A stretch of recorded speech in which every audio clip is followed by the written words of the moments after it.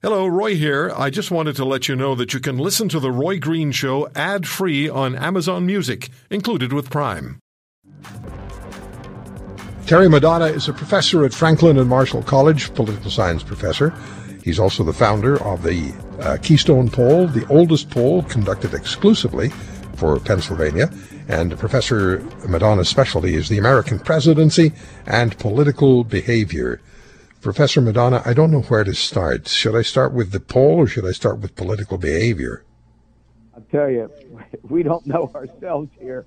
This has gotten all very complicated with, lawsuits in a bunch of states over a variety of, aspects of the election.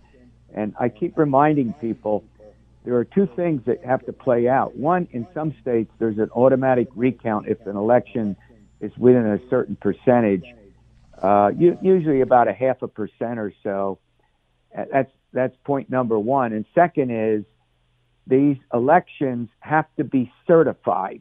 You follow me? They have to be certified. Right now, the votes that are out there are fine. And, we can make some assumptions about them and talk about them. But the bottom line is simple. You've got to have these elections certified by the appropriate county and state officials. So we can start with that. We can start with the polls. You're the boss, whatever you want to do. Well, let's talk about, thank you for that. Let's talk about the polling and your, I don't often hear that from a guest that I'm the boss, but I'll take it.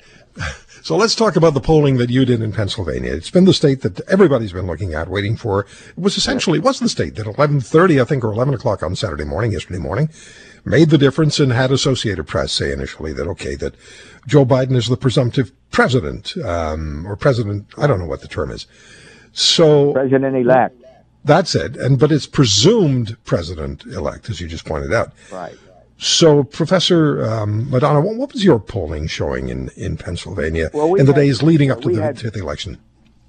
We had Biden winning by 6 points. Most of the polls done by, sort of established, recognized pollsters were 4, 5, and 6, and 7. And right now, Biden has a lead less than 1%, but there's still thousands of votes, particularly what they call provisional votes to be counted. And that's well within the 5-point margin of error in our poll. So we're very comfortable with it. Remember, polls are snapshots. They're not predictive. They are what they are at the moment they're done. And, if you're within the margin of error, that's perhaps about all you can expect. But there is a problem with pollsters trying to reach Trump supporters for a whole variety of reasons. The most important one, I think, is many of Trump's voters, as you undoubtedly know, dislike the media intensely. And they think that many of the polls are done by and for the media. And therefore, they don't want to discuss it. They don't want to talk to pollsters. And so many of the polls underestimated the Trump support in some of these states. And that's probably, there are many other factors to it, but that's one of the most important. Why did Pennsylvania switch from Trump to Biden? Trump in 16, Biden in 20. Right. Well, first of all, you have to look at what's going on in the suburbs in our country. Suburbs outside of not just the big cities, but smaller cities as well. And what's going on is, there's been a heavy shift away from the Republican Party in the suburbs to the Democrats, and it's driven by college-educated voters, particularly college-educated women, along with millennials. That's young voters. There are about 89 million of them, and many of them inhabit the suburbs. They reside in the suburbs. And in my state, in the Philadelphia suburbs, there are 4 counties. Joe Biden won 95,000 more votes than Hillary Clinton did in 2016. And Biden also won a couple of the working class counties in Pennsylvania that Donald Trump won 4 years ago. And so when you get elections this close, it's like what I call a chessboard. Every piece has a relative importance, And 3 or 4 different aspects of the election can make a difference, if you get my point, when we're only talking about 40, 50, 60,000 vote differences. Is there a chance, because we've talked about fairly thin margins here, is there a chance that that the Pennsylvania numbers may change as the counting continues, or are you pretty sure it'll stay as it is? Yeah, I mean, we do have thousands of provisional ballots to check, and there's lawsuits in our state facing a question. The Supreme Court of Pennsylvania decided that ballots received on Election Day, postmarked on November 3rd, could be counted up through Friday of this week. Or now I guess I have to say the past week, don't I?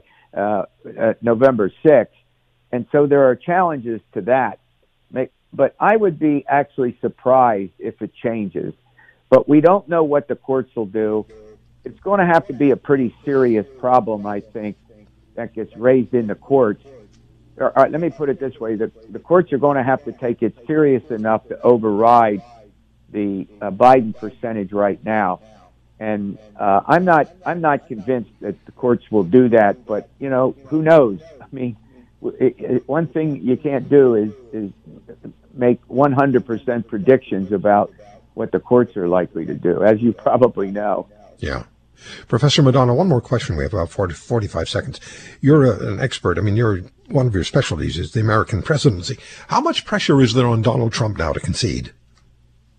Well, there's a lot of pressure, but he's not going to. In fact, the reports out of some of his folks that have been in our press here in the United States, Trump said he won't attend Biden's inauguration ceremony.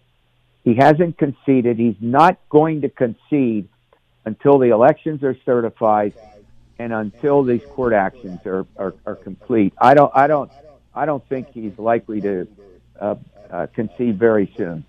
Yeah, I mean, I don't blame the guy for not conceding until it's certified. No, he has every right. He has every right to go to court. I mean, and I'm saying this as a neutral. I'd say it if it were reversed, and if it were Biden who was trailing by one, in some of these battleground states, of which there's, this legal action going to take place. Mm-hmm. Candidates have every right to pursue legally, and to quote on that one, you're exactly right. If you want to hear more, subscribe to The Roy Green Show on Apple Podcasts, Google Podcasts, Spotify, Stitcher, or wherever you find your favorites. And if you like what you hear, leave us a review and tell a friend. I'm Roy Green. Have a great weekend.